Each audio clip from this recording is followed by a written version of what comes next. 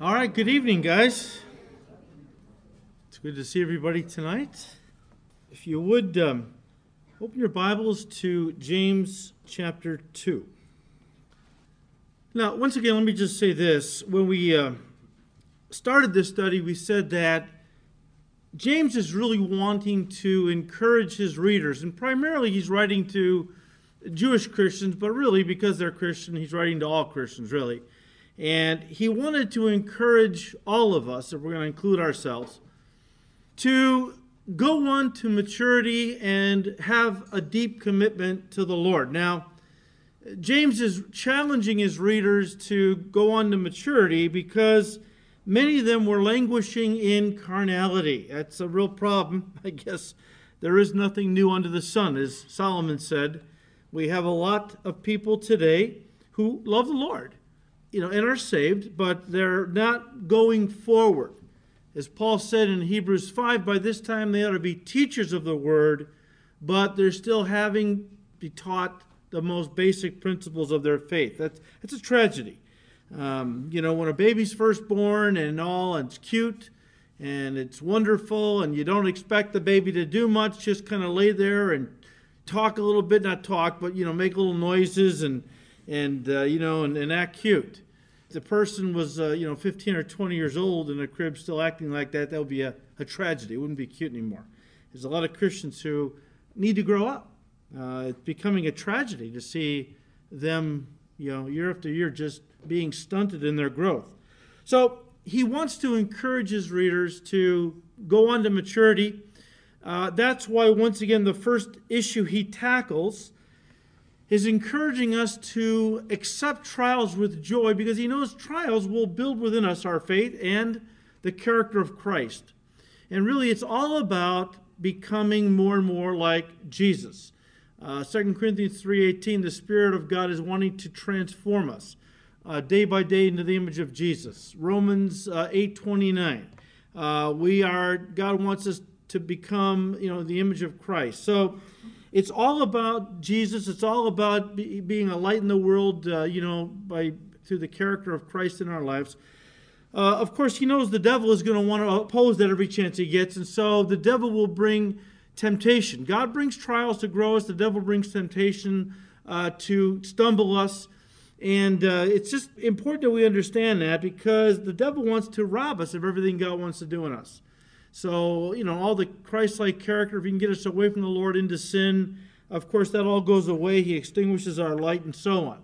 So you understand it. We've talked about that. Now, starting in verse 21 of chapter 1, James seems to shift his focus from carnal Christians to counterfeit Christians. Let's read verse 21 and 22 again. He says, "Therefore lay aside all filthiness and overflow of wickedness, and receive with meekness the implanted word, which is able to save your souls. But be doers of the word and not hearers only, deceiving yourselves." So it seems that James is trying to get his readers to understand that a person can be religious, can go to church and believe all the right things and still not be saved. Still not be saved. Maybe this is the very reason why so many were not mature and walking closely with Jesus in their faith. It was because they really didn't have saving faith. And maybe that's what's going through James's mind. Maybe that's why he now shifts from talking to carnal Christians who are really Christians. But maybe he's beginning to say, well, you know what? Maybe the problem is, though, it's not that, you're not wanting to mature as Christians, that you're not even Christians, okay? And what they had, and remember, I was talking to Jewish people. What they had, many of them, was probably religion. Of course, if you would have asked them, they would have said, no, I've got a relationship with Jesus based on the law, because there were many who professed faith in Christ back then, but were still clinging on to the law. And they were basing their relationship with the Lord on their religious works still. They're keeping the law and so on. But they didn't really have a true relationship with Jesus, as we would call it, because they weren't really born of the Spirit. It wasn't a true relationship based on God's grace. It was a pseudo relationship with Jesus based on the law. So James begins to kind of camp now on this idea. as he now tries to teach his readers that religion gives the appearance of knowing God, but it is only an illusion rooted in deception. Verse 22 is what he's probably trying to get at. He wants to remind his Jewish readers that Jesus came to abolish the law. Now, Paul, who I believe wrote Hebrews, spends almost the entire book on that subject. How that, you know what? The old covenant was glorious. Get over it. It's done. And it was nothing compared with the glory of the new covenant, and so on. You can study the book of Hebrews. We went through that a couple years ago. But he wants to remind his Jewish readers that Jesus came to abolish the law of Moses and replace it with another law, quote unquote. Verse 25, he calls it the perfect law of liberty. The perfect law of liberty is simply James' way of referring to the new covenant, which a person enters into through faith in Jesus, of course, and which sets them free. In other words, gives them liberty from the law of Moses, which, listen, couldn't give them freedom from the power of sin. This was the problem. This is the deception with religion. It looks good. And, you know, and from an outward perspective, wow, it seems like a person really knows God. But religion has no power to free you from the hold that sin has on your life. We're all in bondage to sin. That happened in the Garden of Eden, all right? And at that point, Adam sold all of us into slavery to Satan and to the flesh, because that's when our fallen nature came into existence. The only one that can set us free is Jesus Christ. Religion can't do it. Not even a religion that God gave, like Judaism. In fact, we all know he didn't give Judaism to set them free or to make them holy or to save them. It was simply to show them they couldn't keep these laws and to drive them to their knees, to bring them to Christ for the new covenant when the time came. But, you know, the perfect law of liberty is basically, through the new covenant, God giving us liberty, giving them liberty over the old covenant under Moses. And this sets us free. This gives us true liberty, right? Turn to Romans chapter 3. Romans 3, verse 20. I'll read it to you out of the NLT, but you can follow along in your version. Paul says, "For no one can ever be made right with God by doing what the law commands. The law simply shows us how sinful we are.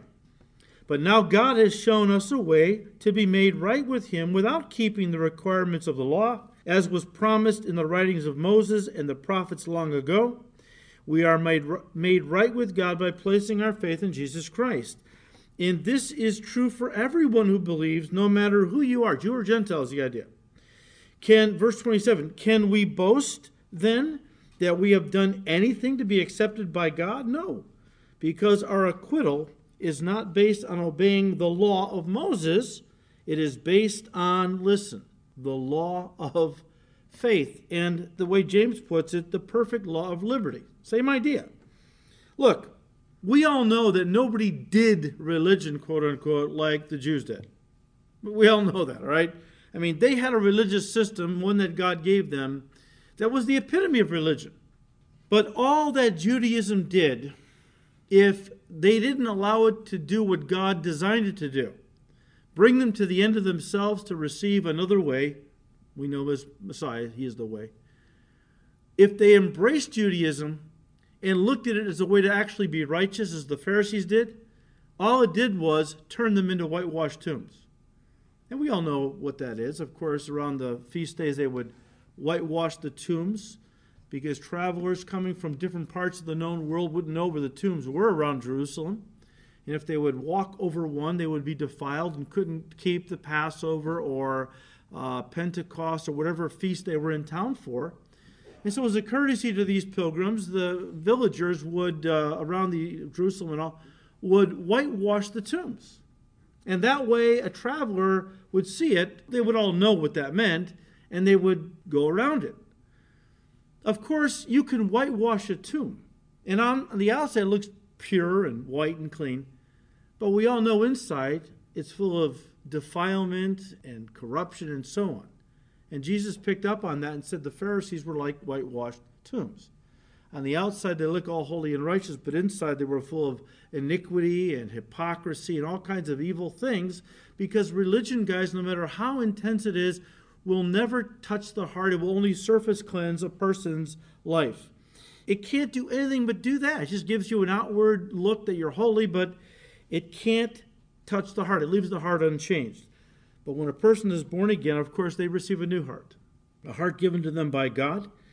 And as such, God pours his agape love into that new heart through his indwelling Holy Spirit. Romans 5 verse 5 tells us.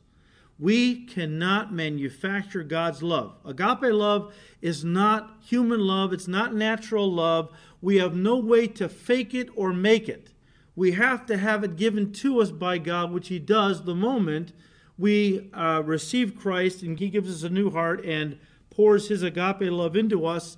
And now we have the capacity to love people with God's love. Not that we always do it, of course, but it's there. Whereas unbelievers, it's not there. Okay? And here's the thing. When God's love is planted in a person's heart through the new birth, what will inevitably start to grow out of that heart, listen now, this gets into what we're talking about.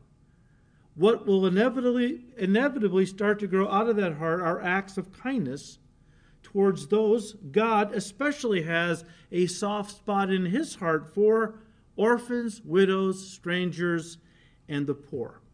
Without these acts of kindness and concern for the lowliest and most vulnerable and disadvantaged in society, guess what? No one has the right to say they really know God. You cannot have God's heart and be callous towards human suffering. That's why it's the Church of Jesus Christ.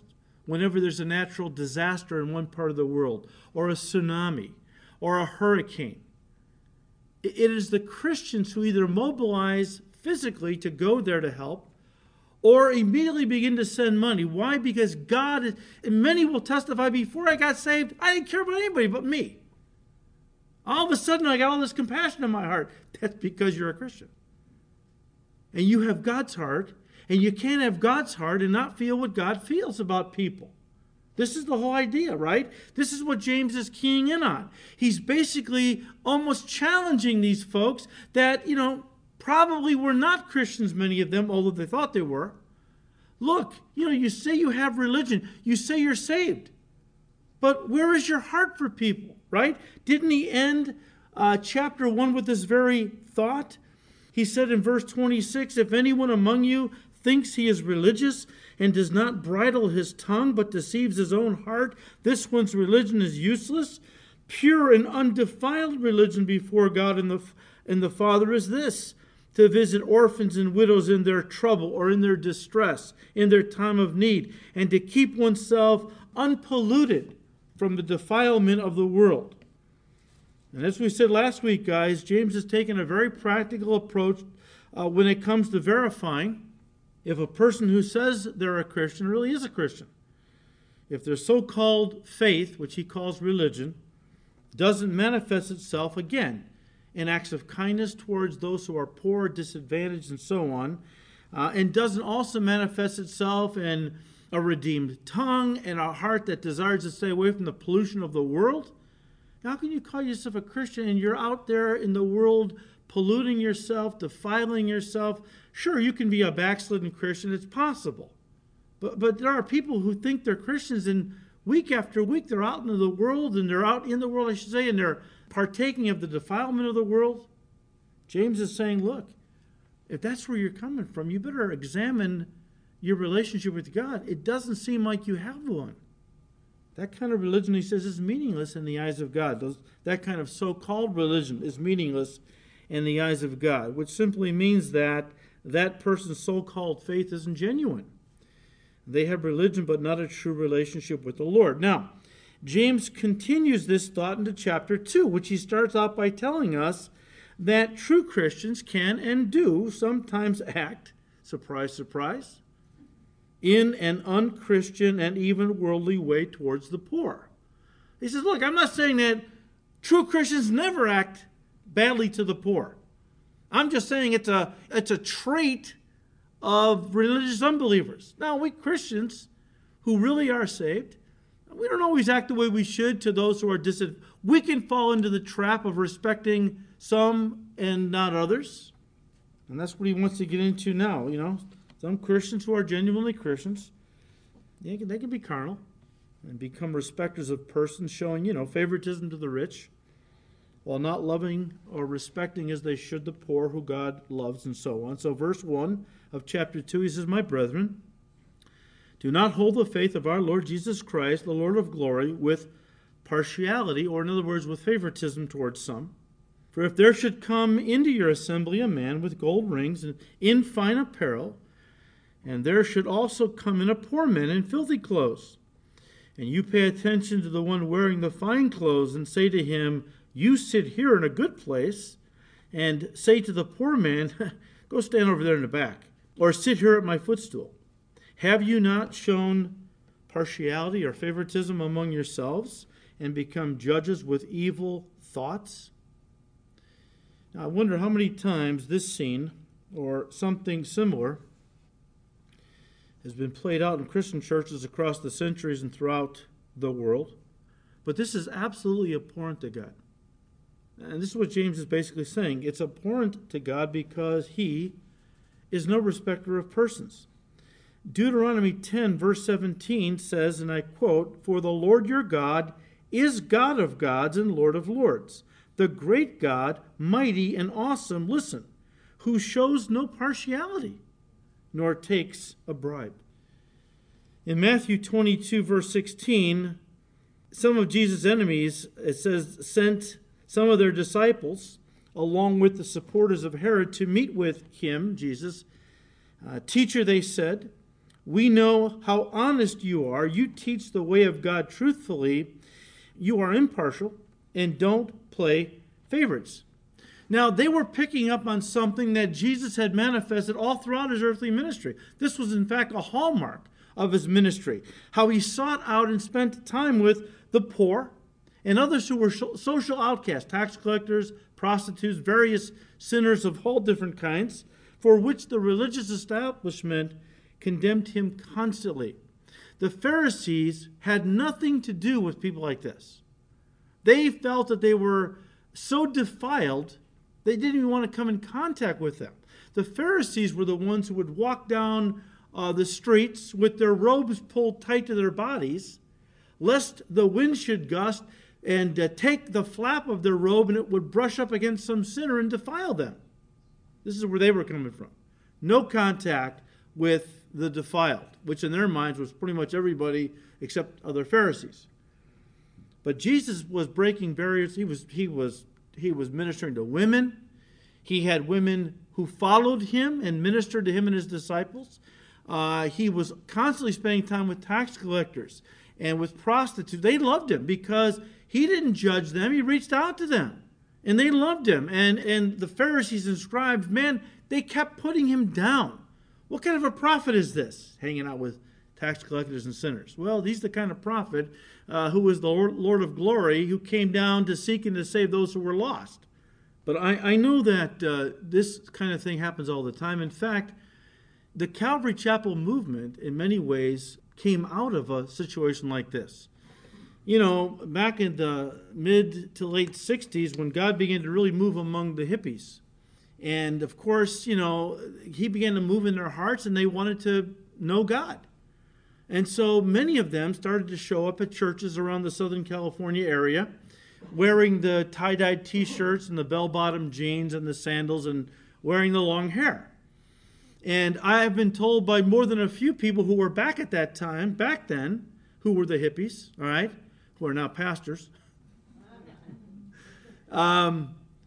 We showed up at some of these churches, and the deacons met us at the door and says, look, go home, cut your hair, change your clothes, then you can come back. Well, you know, they weren't going to do that. They didn't understand why they had to do that. And here was one church that the word got out. There was one church where they were welcome just as they were. You got to come to Calvary Chapel of Costa Mesa, Pastor Chuck Smith. I mean, he welcomes us into his church. He loves us. Doesn't judge us for the way we look. And that became the beginning of the Jesus movement, and God using a man to lead a movement that became legendary of God's power and glory. But when God wants to do a work, he wants to do a work among all different kinds of people. Are we ready if God begins to do a work in our society and we start having a lot of people showing up with purple hair and orange hair and tattoos all over their bodies and different, are we ready for that? Or homeless people walking in here don't smell real nice. I mean, are we ready? We say, Lord, we want to reach the lost. I'd like to know how many, even in our church, would stand for somebody who is homeless sitting right next to him on a Sunday morning. These are the kinds of things we have to prepare ourselves for now. Search our own hearts. That doesn't mean you're unsaved. It just means we're maybe comfortable. We tend to gravitate towards people who are like us. And it's easy to love those who are like us. It's a lot harder to love those who are a lot different than we are. But God is no respecter of persons. And let's not forget the words of God which he spoke to Samuel the prophet. For the Lord does not see as man sees. For man looks at the outward appearance, but the Lord looks at the heart. Well, verse 5, listen, my beloved brethren. Has God not chosen the poor of this world to be rich in faith and heirs of the kingdom which he promised to those who love him? Now, guys, by saying this, James isn't saying that there are no rich people who really love God. He's not saying that. Only that those who are poor will dominate the kingdom of God. Why? Well, because as Jesus said in Matthew 19, verse 24, it is easier for a camel to go through the eye of a needle than for a rich man or woman to enter the kingdom of God. Why? You have to understand the Jewish mindset and what they were taught by the rabbis.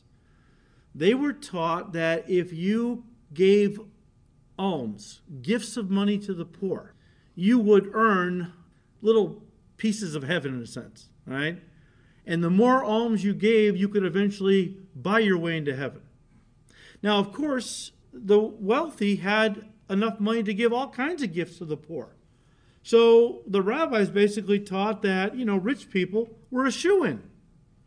If a rich person gave all kinds of alms to the poor, well, they could pretty much be assured of buying their way into heaven.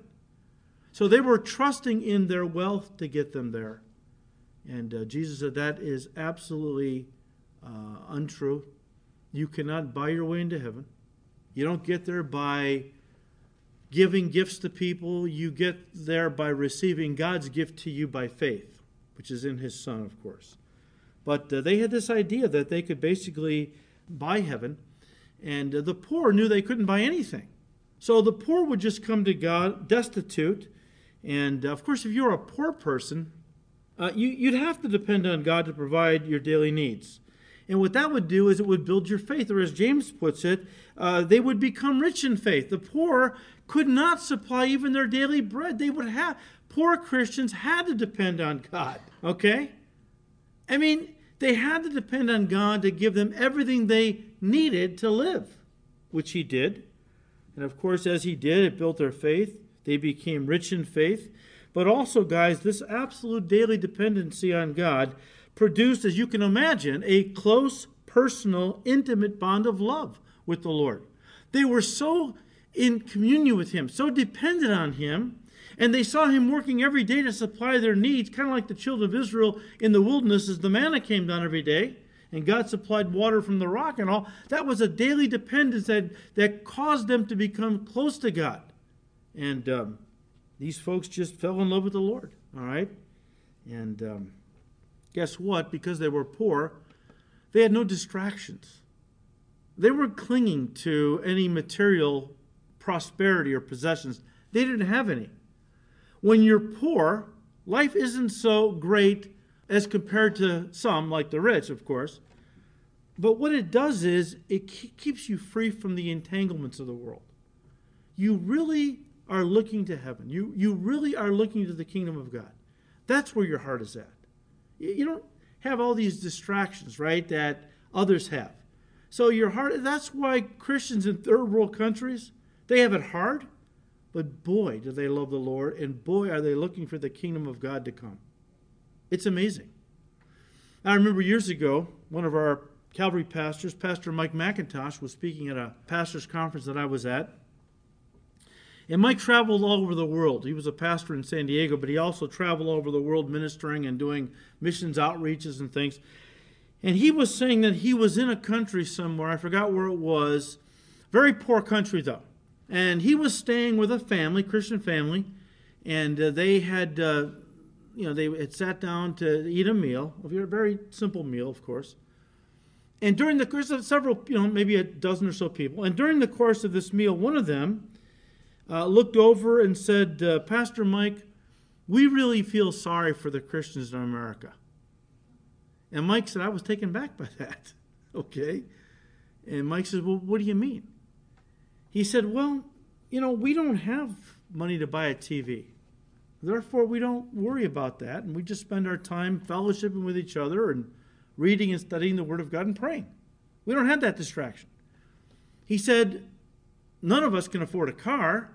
And even if we did get a car, gas is so expensive, we just can't afford it. So we, walk where we have to go, and gives us time with the Lord. And he said, we don't have all the distractions that Christians have in America, things that take their time away from the Lord. And as he was talking to Mike, initially Mike couldn't understand where this person was coming from, but it dawned on him, this person is absolutely right. I mean, we think we're the blessed Christian nation. When Mike says, I came to believe that, you know what? These Christians in these third world countries, maybe they were the most blessed because they had to rely on God for everything, and they drew very close to him. James 2, verse 6, but, and the idea is, when you show favoritism to the rich, you have dishonored the poor man. As you show favoritism to the rich and yet tell the poor guy to go stand in the corner at your services. He says, do not the rich oppress you and drag you into the courts? Do they not blaspheme that noble name by which you are called? Look, James reminds his readers that much of the persecution they were experiencing in their lives was at the hands of the rich. You say, well, why was that? Well, it was because the rich are often motivated by the love of money. By the love of money, which, as Paul said in 1 Timothy 6, verse 10, is the root of all kinds of evil. Now, money is not evil. It's the love of money. There's a lot of wealthy people who don't love their money and use it for God's glory, and a lot of poor people that love it who don't have it. It's the love of money that is the root of all kinds of evil. And, the wealthy, they have the money to hire lawyers, to take the poor to court, to take advantage of them, maybe to take from them something that belongs to them, but they don't have the money to defend themselves in a court of law, so they get a judgment against them all the time. I'm thinking of, and I was just reading an article just the other day, these eminent domain laws, how that, wealthy people will take poor people to court to use these laws to take land from them to use to build luxury home tracts on, or hotels, that kind of thing. This one family, I forgot where it was here in the States, their father had purchased, it was really a little island.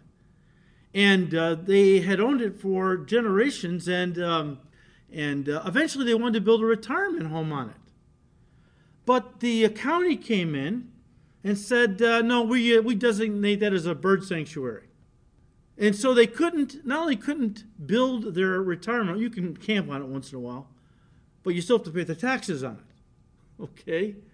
And I've heard story after story about municipalities.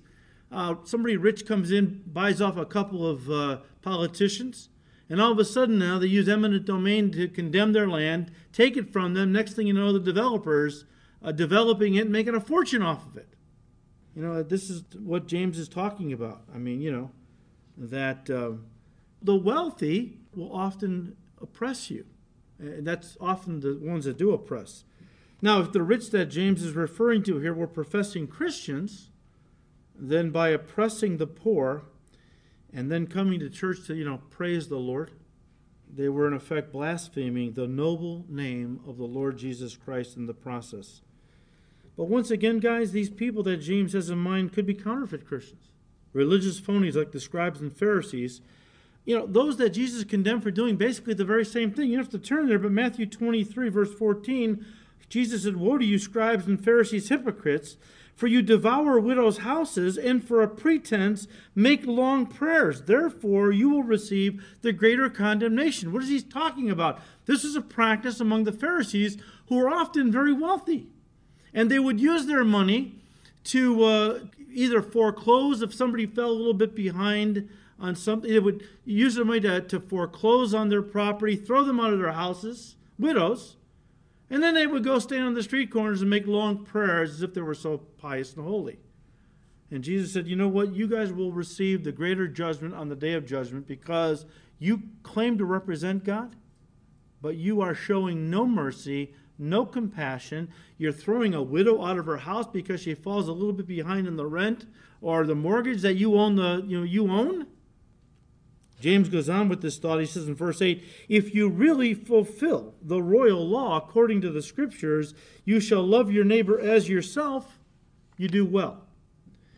Now, once again, guys, the royal law is basically the law of the king and his kingdom. It's a law that really governs how the king's kids are to live our lives under the new covenant. For example, and we've talked about this, so bear with me if you've heard me say this before, but in the Decalogue, also known as the Ten Commandments, the 8th commandment that God gave was, "You shall not steal." And we said the law could force me not to steal what belonged to you, but it couldn't force me to share with you what belongs to me. The royal law, as James describes it, does both. If I have the love of God in my heart, I am not going to want to steal from you what is yours, and I will want to share with you, if you need it, what belongs to me. As Christians, we are not under the law of Moses, of course. We are under, though, a greater law, the law of love, which again James calls the royal law. This royal law, was first expressed actually in Leviticus 19, verse 18, where the Lord said to his people, "You shall love your neighbor as yourself." In fact, you remember in Matthew's Gospel, chapter 22, one of the lawyers came, a Pharisee, one of the doctors of the law came to Jesus, because this was a running debate that many of the Pharisees had, and scribes and all. Which commandment of the 613 that God gave, the law of Moses, which commandment was the greatest? And so we read in Matthew, in fact, you can turn there, Matthew 22. Matthew 22, starting with verse 34. "But when the Pharisees heard that he, Jesus, had silenced the Sadducees," see, they were coming like in a tag team. Okay, the Sadducees would come to try to trip him up. It's the last week of his life before the cross. They were trying to find something they could accuse him with. Every time they came with a trick question designed to trap him, he always gave them this incredibly brilliant answer, and they slinked away with their tail between their legs. Okay, now here comes the Pharisees, right? When the Pharisees heard that he had silenced the Sadducees, they gathered together. Then one of them, a lawyer, asked him, got to watch out for them lawyers, asked him a question, testing him and saying, "Teacher, which is the great commandment in the law?" Jesus said to him, "You shall love the Lord your God with all your heart, with all your soul, and with all your mind.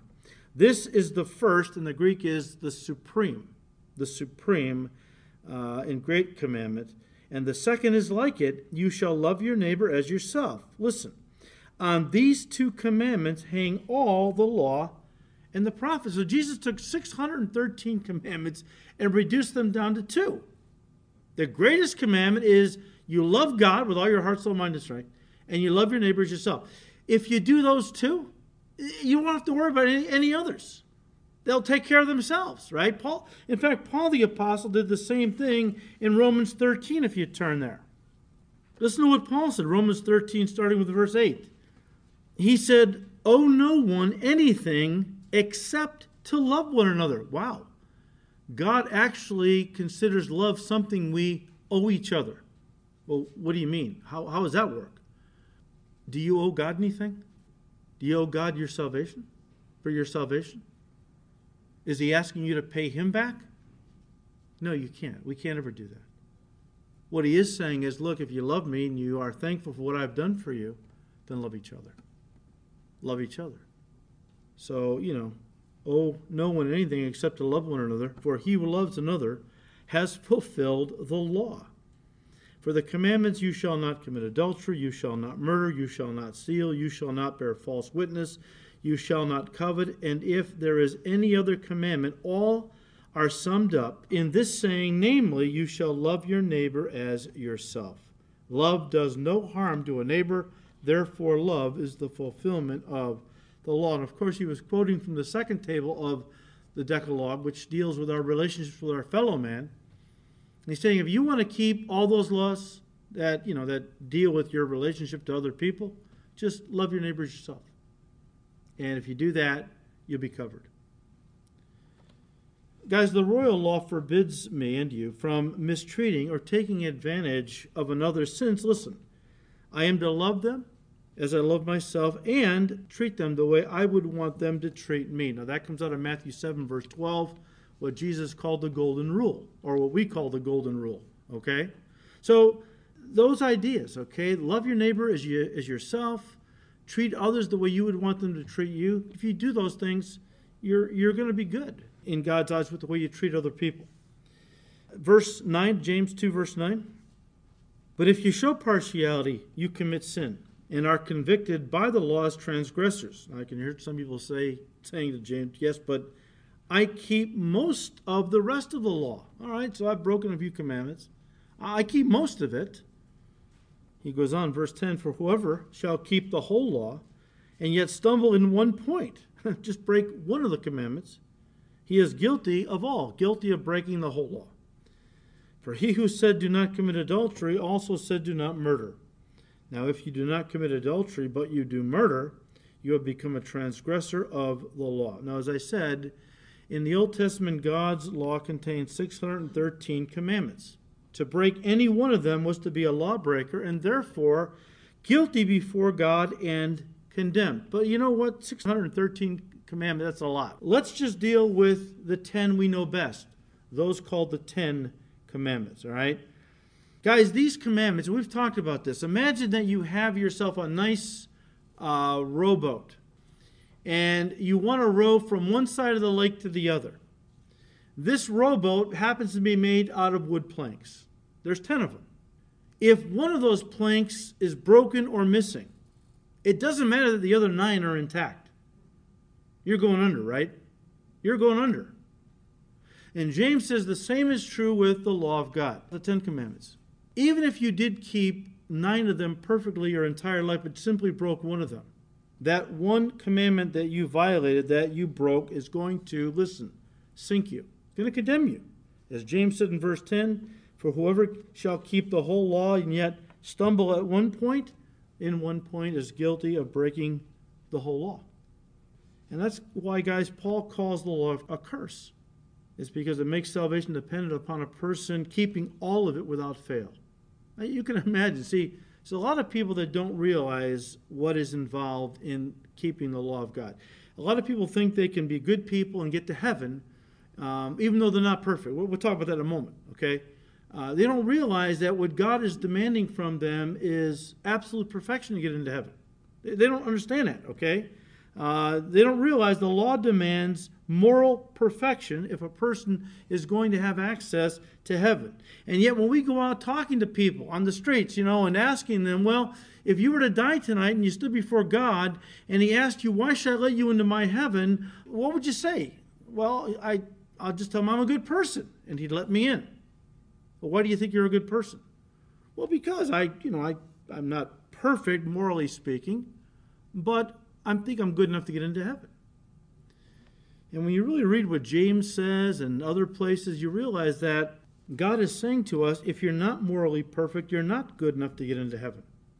And that's why Jesus told the rich young ruler, who was a very moral person, by the way, no one is good but God. Because, listen, God defines good as moral perfection. No one is good but God, he told this young guy. I mean, fallen man defines goodness as simply being better than others. And since we can always find someone worse than we are to compare ourselves to, most people think they're good people. But again, they aren't the standard. Jesus Christ is the standard, and he is perfect. Which means there's no I think I'm good enough or I'm better than him or her argument to get into heaven. Again, it's either sinless perfection or eternal rejection, hell. Even as Paul said in Romans 3, for all have sinned and have fallen short of the glory of God. The word sin means to miss the mark. What's the mark? Sinless perfection. All have missed the mark. All have, everyone has fallen short of sinless perfection. He goes on to say, and the wages of sin is death. Everybody who has ever been born into this world, not perfect, of course, some are better than others, but if you haven't lived a morally perfect life, you're not good enough to get into heaven. That's what God wants us to understand. Of course, when we realize that, we ask God, well, Lord, is there any other way? Because I'm not perfect. Is there any other way for me to get into heaven? And yes, God says, yes, my Son, who is the way, the truth, and the life. It's a gift. You can't earn it, but if you receive my Son, I'll give it to you as a free gift. Now, I hear people at this point shouting back, no one can live a sinless life. No one can live a life of sinless perfection. And of course, we know that wasn't true. Jesus did. He lived the perfect life. And the Bible says if we put our faith in him, our sins are put on him, and in return, he gives us his sinless perfection. Turn to 2 Corinthians 5 and Romans 4. In 2 Corinthians 5, verse 21, Paul says, for he made him, God the Father made Jesus, who knew no sin. Jesus was perfect, sinless. To be, and I'm going to paraphrase, not to turn into sin. Christians read that and they come away with a very faulty theology. When it says, for he made him who knew no sin to be sin for us, it doesn't mean he made Jesus turn into sin. Jesus is God. God cannot become sin. But what Jesus became was the sinless offering for our sins, that we might become the righteousness of God in him. In Romans 4, verse 5, Paul said, but to him who does not work, in other words, religious duties and ceremonies and religious works, but to him who does not work but believes on him who justifies the ungodly, his faith is accounted for righteousness. So, important that we understand that, and I know most of you do, but we're here, and James is talking about this, and we want to just touch on it. But back to James chapter 2, verse 12. He said, so speak and so do, as those who will be judged by the law of liberty. For judgment is without mercy to the one who has shown no mercy. Mercy triumphs over judgment. Now, a lot of Christians read this, and they get very confused and very concerned, because it seems as though James is teaching that if you don't speak in a right way or live in a right way, you're going to be judged and sent to hell. I mean, and there are churches that believe in holiness doctrines, which they define as you have to live a certain kind of life, and they have their lists of what you can do and what you can't do. Because if you don't live a certain holy life, well, you will forfeit your salvation, and you could go to hell if you don't repent and get saved again. Some of these churches, people are getting saved every week.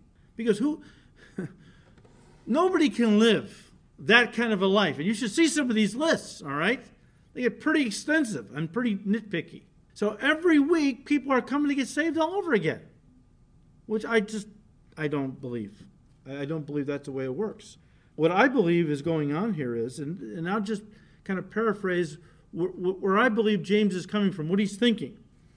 When he talks about, so speak and so do, as those who will be judged by the law of liberty, for judgment is without mercy to the one who has shown no mercy. Mercy triumphs over judgment. In other words, he is saying mercy is an attribute of God's character. Exodus 34, verse 6. And can only, be consistently demonstrated by those who have God's Spirit living within them. These, of course, would be true Christians who are born of the Spirit, and as such have God's mercy produced through them as a fruit of the Holy Spirit. Look, nobody can produce the fruit of the Spirit who is not a Christian. Because the fruit of the Spirit comes as God plants his nature within us when we're saved. We become partakers of the divine nature.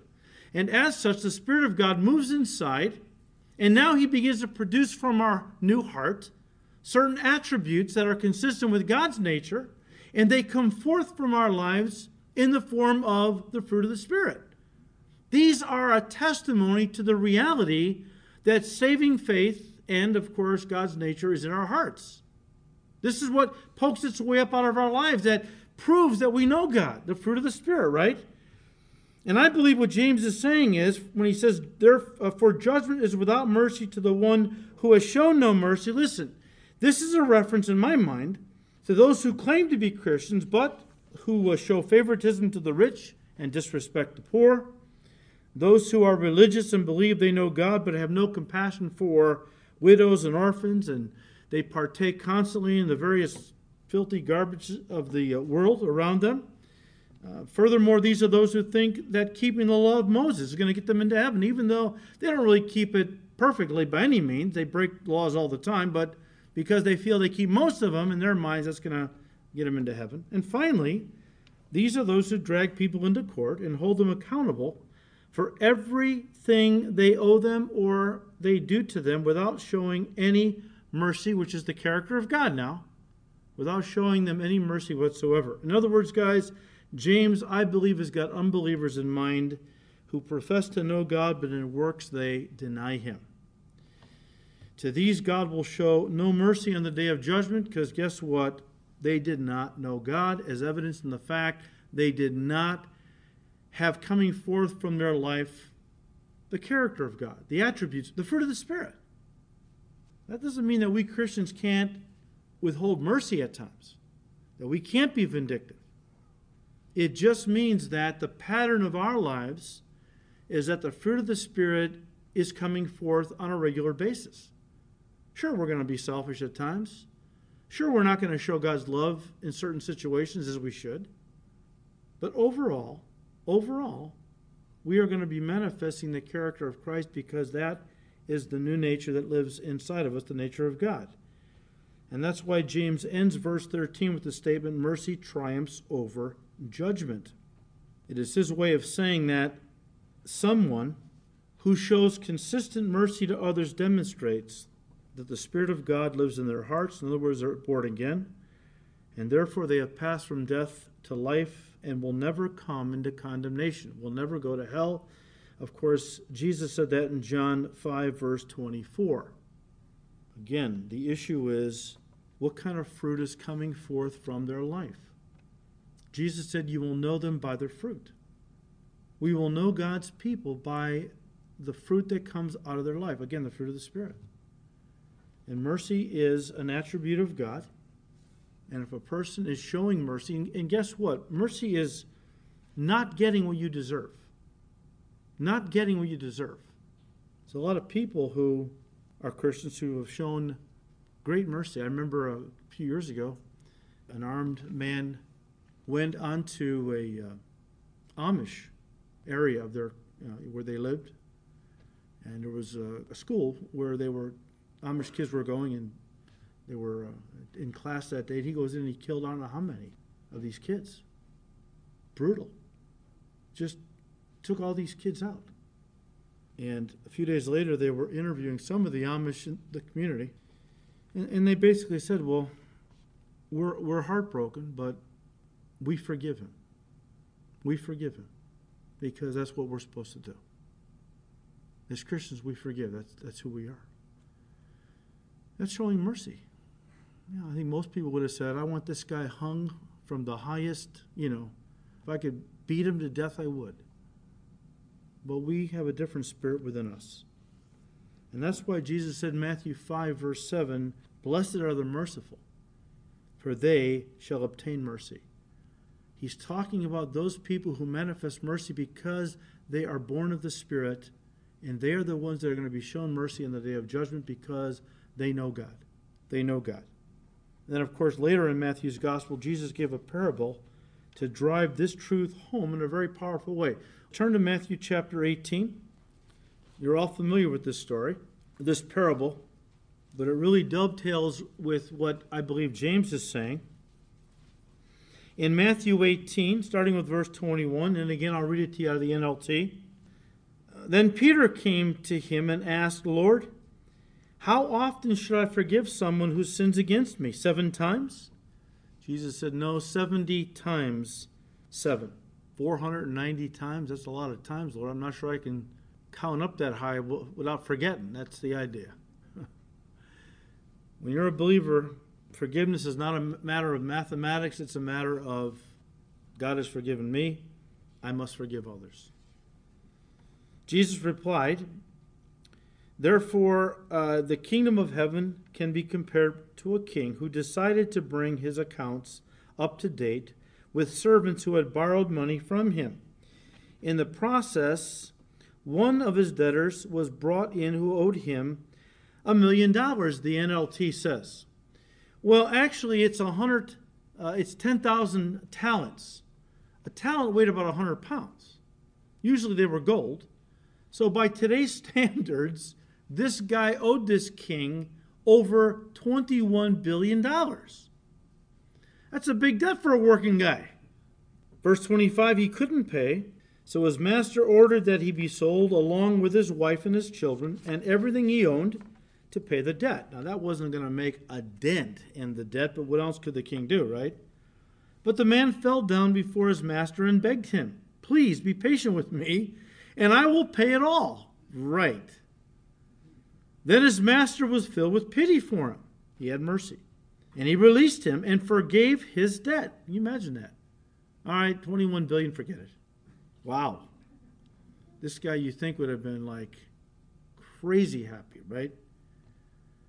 Verse 27, then his master was filled with pity and forgave him. Verse 28, but when the man left the king, he went to a fellow servant who owed him a few $1,000s. Okay, well, that's the amount that was listed is about 9,000 in our economy today.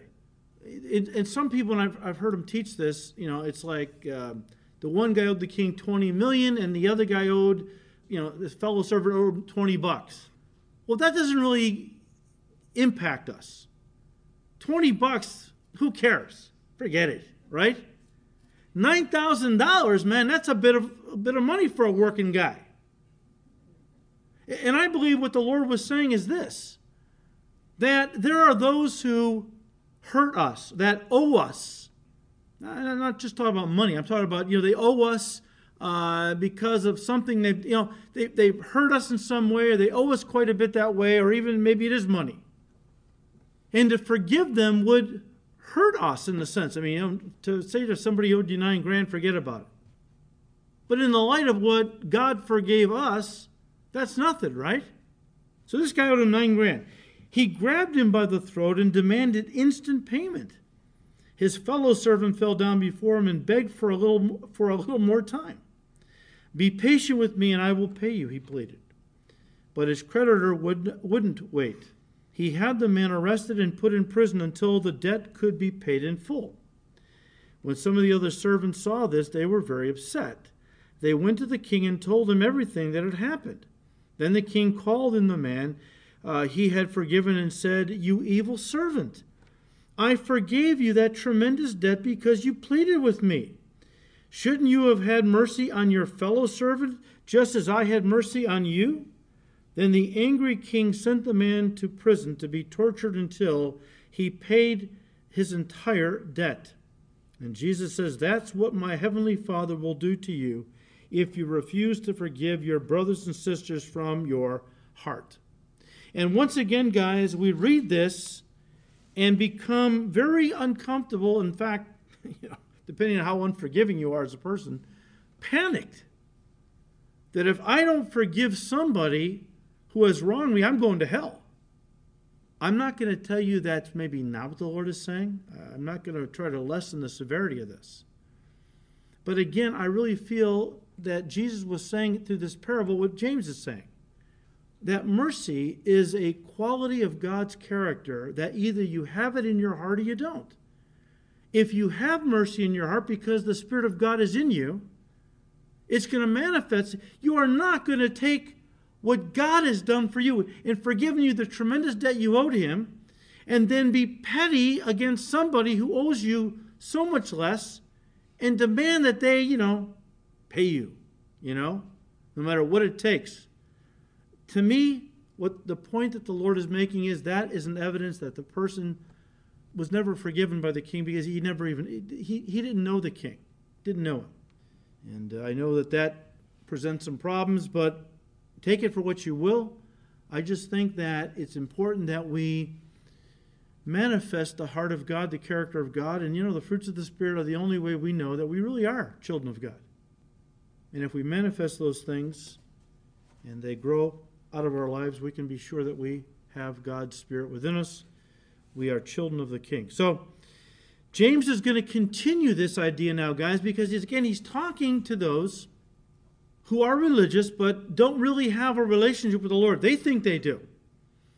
And so now he's going to talk about true faith and false faith. The kind of faith that saves and the kind of faith that deceives, because it's not real faith at all.